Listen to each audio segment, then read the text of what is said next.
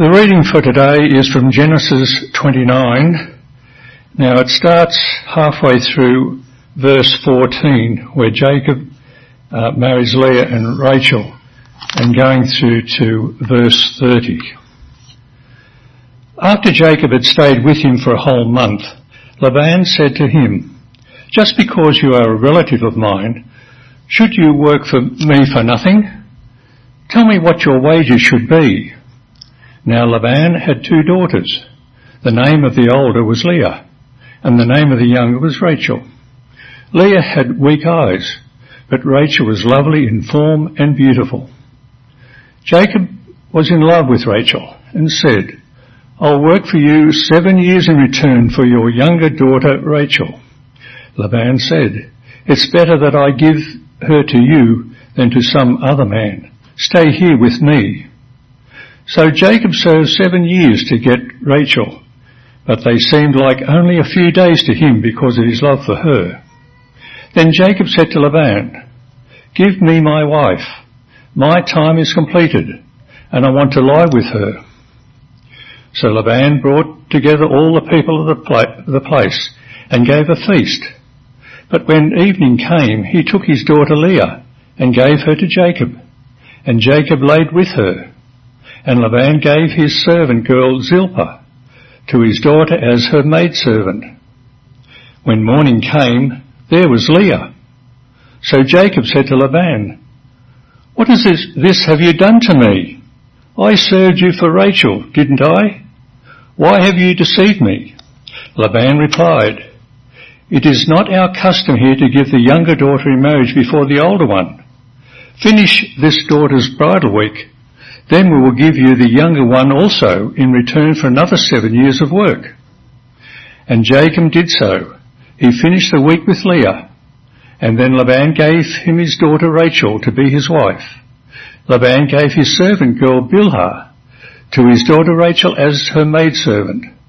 Jacob lay with Rachel also, and he loved Rachel more than Leah, and he worked for Laban another 7 years. All right. What a fun passage to jump into this morning. I'm excited for it. Now, so where was it Bible College? I remember we had these things called sus groups. It's not because they were suspect, but rather because they were an opportunity for future ministry workers to suss out what was happening in different ministry spheres in different places around the country, around the world, and all that sort of stuff. And my 3rd year at college, I became the leader of the Vic Sus group, standing for Victoria, because that's where we're from originally.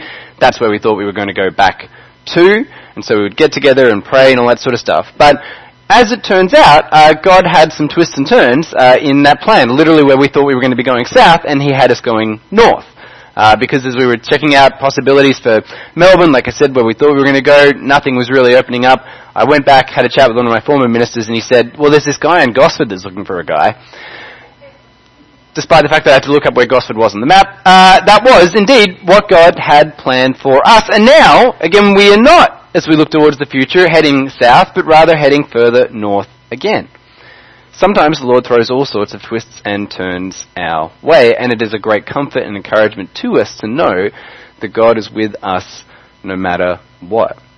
And we heard last week that that was God's promise to Jacob, and we see in this passage some twists and turns come his way. Perhaps some stuff that he didn't expect. And we're going to think a little bit about how that can maybe encourage and edify us as we think about what it looks like to follow the Lord through the turns and twists in life. So, quick recap. We've seen Jacob betray his brother and deceive his father at the plans of his mother. He's been forced to flee from his homeland where he's grown up, and now he's on his way to his uncle Laban's house about 800 kilometers north of his hometown. So, my clicker.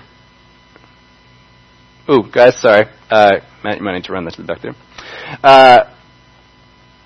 We've got him going all the way up, and we had this brief stop last week that we saw, where after a couple of days' travel, the Lord appears to him, pronounces upon him the blessings that he gave to his grandfather Abraham, but adds this extra little bit where it says, I am with you and will watch over you wherever you go, and I will bring you back to this land and will not leave you until I have done what I have promised you.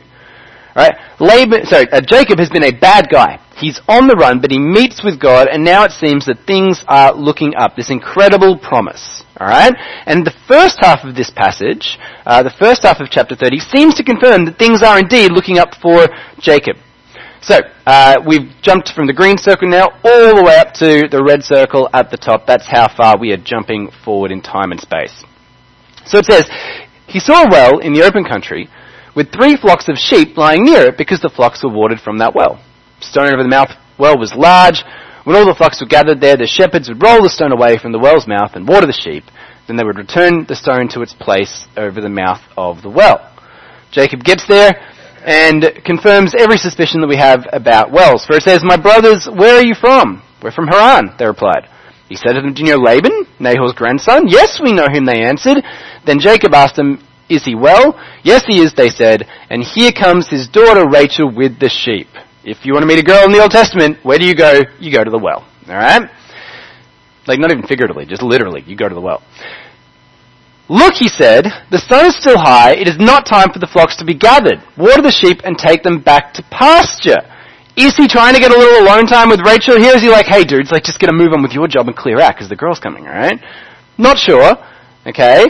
They say, we can't until all the flocks are gathered, the stone has been rolled away from the mouth of the well, then we'll water the sheep. Possibly they do this because they're not meant to get in a fight with each other about who gets the well and all that sort of thing. Whatever. The point is, we've got Jacob at the well as Rachel arrives. He's talking with them. Rachel came with her father's sheep, but she was a shepherd. When Jacob saw Rachel, daughter of his uncle Laban, and Laban's sheep, he went over and performed what at youth on Friday night we call the equivalent of youth boys lifting 6 chairs because they think that will impress the youth girls. It says that he went over and rolled the stone away from the mouth of the well and watered his uncle's sheep. Remember, this was the stone that was heavy and big, and we all had to wait for everyone to get here before we do it. And Jacob's like, I see the girl. Oh, God! Don't know if this impressed her or not, but Jacob kissed Rachel and began to weep aloud. He told Rachel that he was a relative of her father and a son of Rebekah, so she ran and told her father. Okay?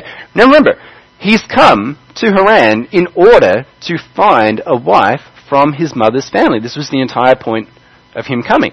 So we've got him fleeing from the bad things that he's done, but then receiving God's grace and God's mercy, this incredible promise being given to him, even though he totally didn't deserve it. And now he gets to Haran, and within minutes of being there, he finds exactly the thing that he's been looking for. And even then, when we have Laban come out, it looks like more good news. Laban, his uncle, comes out, his sister's son, he hurried to meet him. He embraced him and kissed him and brought him to his home. And there Jacob told him all these things. Then Laban said to him, you are my own flesh and blood. Alright? So he's got the blessing, he's got in the right place, at the right time, he's found the girl, he's welcomed by his uncle, things looking good. Yeah? But let me get this next little bit, and it's sort of, no, hold on. When we think about this, maybe things aren't quite as rosy as what we might imagine.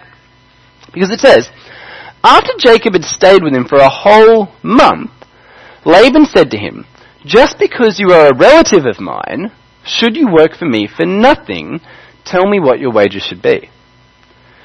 Now, at first, this looks like, oh, Laban's a decent guy. He's not just trying to, get some free labor from his family, right? This seems like a good and honorable move for our guy Laban to make, until you sort of stop and think about what happened last time somebody came from Abraham's household to Laban's family, and the way that played out a little bit differently. You remember that Laban has these 2 daughters. This is the setup for what's going to come. But as we see here, last time around, we had him this sort of big reception. But back then, I feel like I've missed one of my slides here. I have. It's dropped out. I'll have to fill you in. All right. So he says, "What should your wages be?" Now, previously, when we'd had the servant of Abraham come to find a wife for Isaac, Jacob's dad, alright, he gets there and he's brought camels, he's brought gifts, he's brought all sorts of stuff. And the text says very specifically, when Laban gets there, he notices, oh look, my sister Rebecca has bracelets on her arm, she's got a nose ring, it looks hot, this is all great. And he says to the servant, hey, wealthy, blessed one of the Lord, come. They prepare a feast for him, he's this honored guest, and he's just the servant, right? But that's not the reception that Jacob's getting here, is it? It suggests that maybe Laban knows something about Jacob being on the run. He hasn't come bearing camels and gifts and all the rest of it. And so while, yes, on one level he seems to be doing a decent thing in saying to him, hey, I should pay you for this labor, it's interesting that Laban's always interested in the money side of things. And that's kind of the setup here, the important thing. He's not welcoming Jacob as the heir to the Abrahamic promises and blessing and vast wealth that Laban has already seen. He's treating him, for the first month or so, much more like a household servant and then talking about wages. Right? So it's a very different sort of setup here. And I think that might explain something of what Jacob does when we get here in just a second. So, Laban had 2 daughters. The name of the elder one was Leah, and the name of the younger was Rachel. Leah had weak eyes, but Rachel had a lovely figure and was beautiful. All right, we've only met Rachel so far, now we get mention of Leah. She had weak eyes. What does that mean? Well, back then, clearly, in the ancient Near East, bright eyes, or having life in your eyes, sparkling eyes, was a big deal. And oftentimes it's possible that, women would have been veiled, and that might have been the only thing that you could actually see of a woman at times to understand, what they're like and all that sort of thing. So essentially, this is describing 2 of the obvious physical features, okay? Leah, weak eyes, not looking that great. Her form is not mentioned. Rachel, apparently a hottie like her Aunt Rebecca, has got a good form and bright eyes. Okay, clearly, Rachel is the one that they're focused on and gets the attention. And Jacob, of course, was in love with Rachel and said, I'll work for you for 7 years in return for your younger daughter, Rachel. Now, on one level, this is a powerful declaration, right, of just how much he loves her. I'm so in love with you, I will work for 7 years. That's like 1.5 times the sort of maximum payment that we'd see later in the time of Moses that you were allowed to make for a wife, that sort of idea. This is an extravagant offer that he's making here, but it also is possibly the offer that you have to make when you're in kind of a weak position because you're on the run and because you don't have any visible signs of wealth. And you've got this promise from God that you're going to have blessings and all that sort of stuff. And so, yes, does he absolutely love Rachel? Is this a sign of how much he's willing to give in order to get her? Yes. Is it also a symbol of the fact that he is kind of in a weak bargaining position here, as opposed to last time round, where the servant of Abraham came and they're pouring out gifts, and Laban's like, well, yeah, man, take my sister. Now, also, I just want to mention really quick, it's really clear here that this is a little awkward for our contemporary times when we see the men just bargaining over the fate of the women like this. Clearly they're being treated like objects to be dealt with, and that these men have the rights to do with them as they please. It's always good to remember that just because the Bible describes it happening doesn't mean that that's the Bible saying that this is what should be happening. But it certainly was the cultural practice at the time. Now Laban, he agrees and says, look, it's better that I give it to you than to some other man, now that he's got the promise of 7 years labor on the table. Stay here with me. So Jacob served 7 years to get to Rachel, but they seemed like only a few days to him because of his love for her. Now, that's really sweet. It's a beautiful, beautiful picture. But there's no accident that declaration there is immediately contrasted with the next line, which is, give me my wife, my time is completed, and I want to make love to her. Literally in the Hebrew, it's, I want to go into her. Like, he was not messing around here as far as communicating to his future father-in-law what was on his mind and what he was hoping for. So, again, thinking about Jacob, he's made this declaration, but of 7 years, he's faithfully served her. It's passed so quickly, so great was his love for her, but now the time has come and he's like, look, I want my wife. So Laban brought together all the people of the place and gave a feast. But when evening came, he took his daughter Leah and brought her to Jacob, and Jacob made love to her. But evening came, he took his daughter Leah, in case you weren't sure, that was the wrong girl, okay, and brought her to Jacob, and Jacob made love to her, and Laban gave his servant Zilpah to his daughter as her attendant. Jacob has gone for 7 years. There's now a real sense of urgency. I want to marry Rachel. And in that moment, during the wedding feast, a switch is pulled, and instead he sleeps with Leah, not Rachel. Now, some of you might wonder, is that even, how could that even happen? Right? Well, look, no electricity back then. It's a wedding feast. There's some drinking going on, I'm sure. There's a veil, for women to be wearing back then. But what's really, really clear here is that, obviously, right, doesn't say it, but Leah had to be in on this.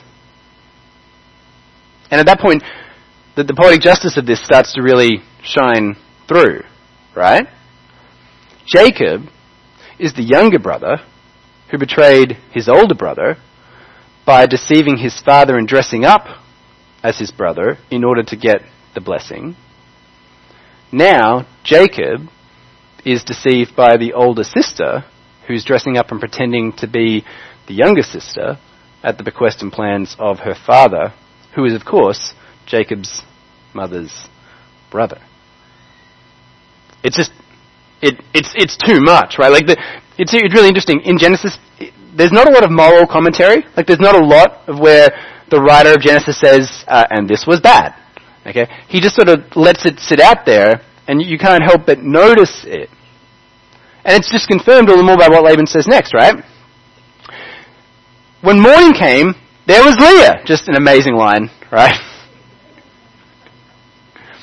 So Jacob said to Laban, "What is this you have done to me? I served you for Rachel, didn't I?" Remember the deal, man? We were pretty clear. Why have you deceived me? This is the equivalent of an ancient Near Eastern dude going what is going on right now? And it's a really intimate betrayal, right? This is the crazy thing about it. We know Jacob has not been a good guy. We know Jacob as a deceiver. We know that he's taken advantage of his elderly blind father. And even still, the betrayal here is of such an intimate nature that you still feel for Jacob, right? Despite everything he's done, and despite the obvious poetic justice, there's still a sense in which I kind of feel bad for my guy here. And Laban's just well, it's not our custom here to give the younger daughter in marriage before the elder one. You know what else wasn't customary? For the younger brother to steal his brother's blessing, but cool. Finish this daughter's bridal week, then we will give you the younger one also, again that commodifying of women, in return for another 7 years of work. Jacob, of course, again, further evidence I think of his weak bargaining position, that he really can't argue or take any action against Laban here, has to say, okay, he does so. He finished the week with Leah, and then Laban gave him his daughter Rachel to be his wife. Laban gave his servant Bilhah to his daughter Rachel as her attendant. Jacob made love to Rachel also, and his love for Rachel was greater than his love for Leah. And he worked for Laban for another 7 years. Now, you saw where the kids stopped before. The kids are going to be thinking about what it is to lie and how painful and difficult that is. And we're going to absolutely see next week how the consequences of this move that Laban pulls here is going to have ramifications for generations to come, and it's going to set the sisters up in a crazy battle royale of pregnancies. You don't get to say that phrase too much, but that's what it is. But I don't want to focus too much here on the deception nature. I think that in the course of this passage, it's fairly obvious that lying is bad, right? But I find it really, really interesting, like I said, the way that the narrative is sort of set up, the way the story is set up. So we get this sense of Jacob's been a bad guy, we know this. But now he's been blessed by God, and things are looking up. It looks like things are going to work out for him, and then we have this crazy twist where it looks like it's all falling into place.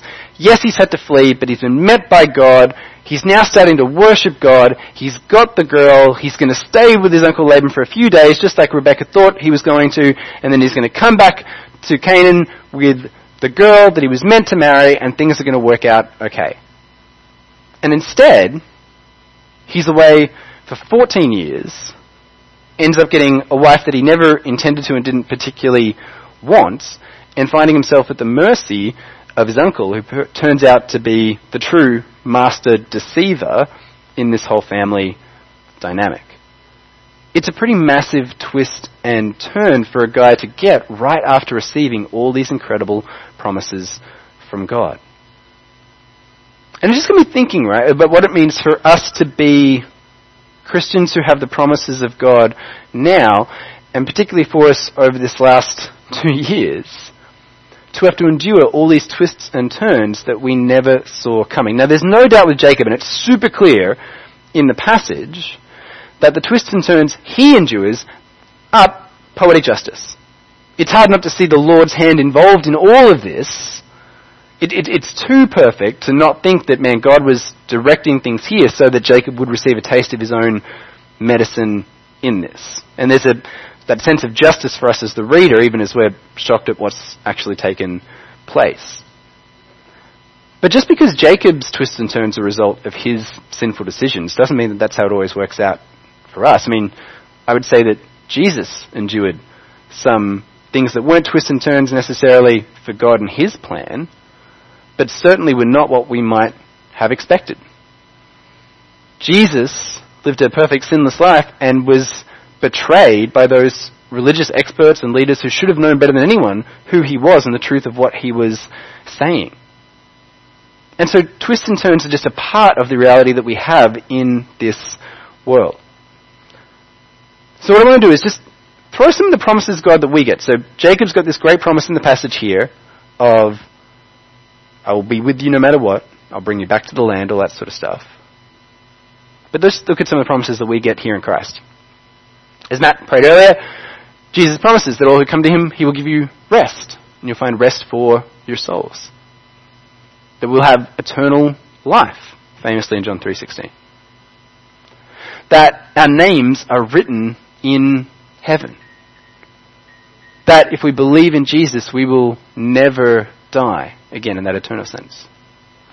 That all good things God works for those, so that all things God works for the good of those who love him. That nothing can separate us from the love of God that's in Christ Jesus our Lord. That we are all children of God through faith in Christ. And of course that I will be with you always to the very end of the age. You might think, because of all these promises for us as Christians, that our life would be set well, that things are looking up for us. When you come to Christ, when you know Jesus, you've got all these incredible promises, these amazing blessings that God is for me, who could be against me, all this great stuff. And yet, has it been the experience of anyone in this room that following Jesus has not meant that your life has been full of twists and turns? I doubt it. This is what this world is. It's a roller coaster of good and bad, blessing and pain. What's promised to God's people in eternity and all of the amazing things that we have is in relation to God now don't cancel out the fact that we're also promised oppression and difficulty and persecution and hardship and challenges in all sorts of different ways. And as I look at the story here of Jacob, it's just amazing to me that this happens to him after he receives this incredible blessing where you just think that, man, I guess in God's mercy, he's just going to give Jacob this blessed sort of situation. Isn't the mercy of God amazing? Well, yes, he is. And he's going to get there and he's going to bring him through all this, but that doesn't mean that there's not pain and difficulty along the way. And for all of us who've come through this COVID stretch, I wonder, how have you handled the twists and turns that have come over these last couple of years? How are you feeling going forward as we start to re-enter back into something that might look like normal or working back towards those things? How are you feeling about changing again and what things might look like? Are you filled with anxiety for the future and what it's going to bring? Because I think this passage is actually a word of comfort for us in this, that God has promised that he will be with us no matter what, but that doesn't mean that we're not going to endure all sorts of craziness along the way. And what Jacob has here, and we're not told whether he holds on to it particularly strongly or not, but what he clearly has, as he endures all of this madness and betrayal and deception, which again he's wrought himself, he's got this promise that God is with him no matter what. That God is something outside of his situation, an anchor that he can cling to ground him as he endures all of this. And we're going to see there's more craziness to come. And so I think the reflection for us coming out of this passage this morning is to see that big picture of what God is doing in Jacob's life and what that means for us also. Sometimes we are going to suffer because of the bad choices that we make. Sometimes we might be the victims of poetic justice. Maybe we need to be. But other times we are going to be at the mercy of other people's bad choices. And twists and trials and turns are going to come at us even though we've done nothing wrong. But God's promise remains that He is with us through it all, and that's what we have to cling to. That's why we read our Bible. That's why we come to church. That's why we go to growth group. It's why we pray and talk to the Lord. It's why we sing praises in Him. It grounds us in those things outside of the circumstances that we find ourselves in. And I'm going to pray that we do that even more now.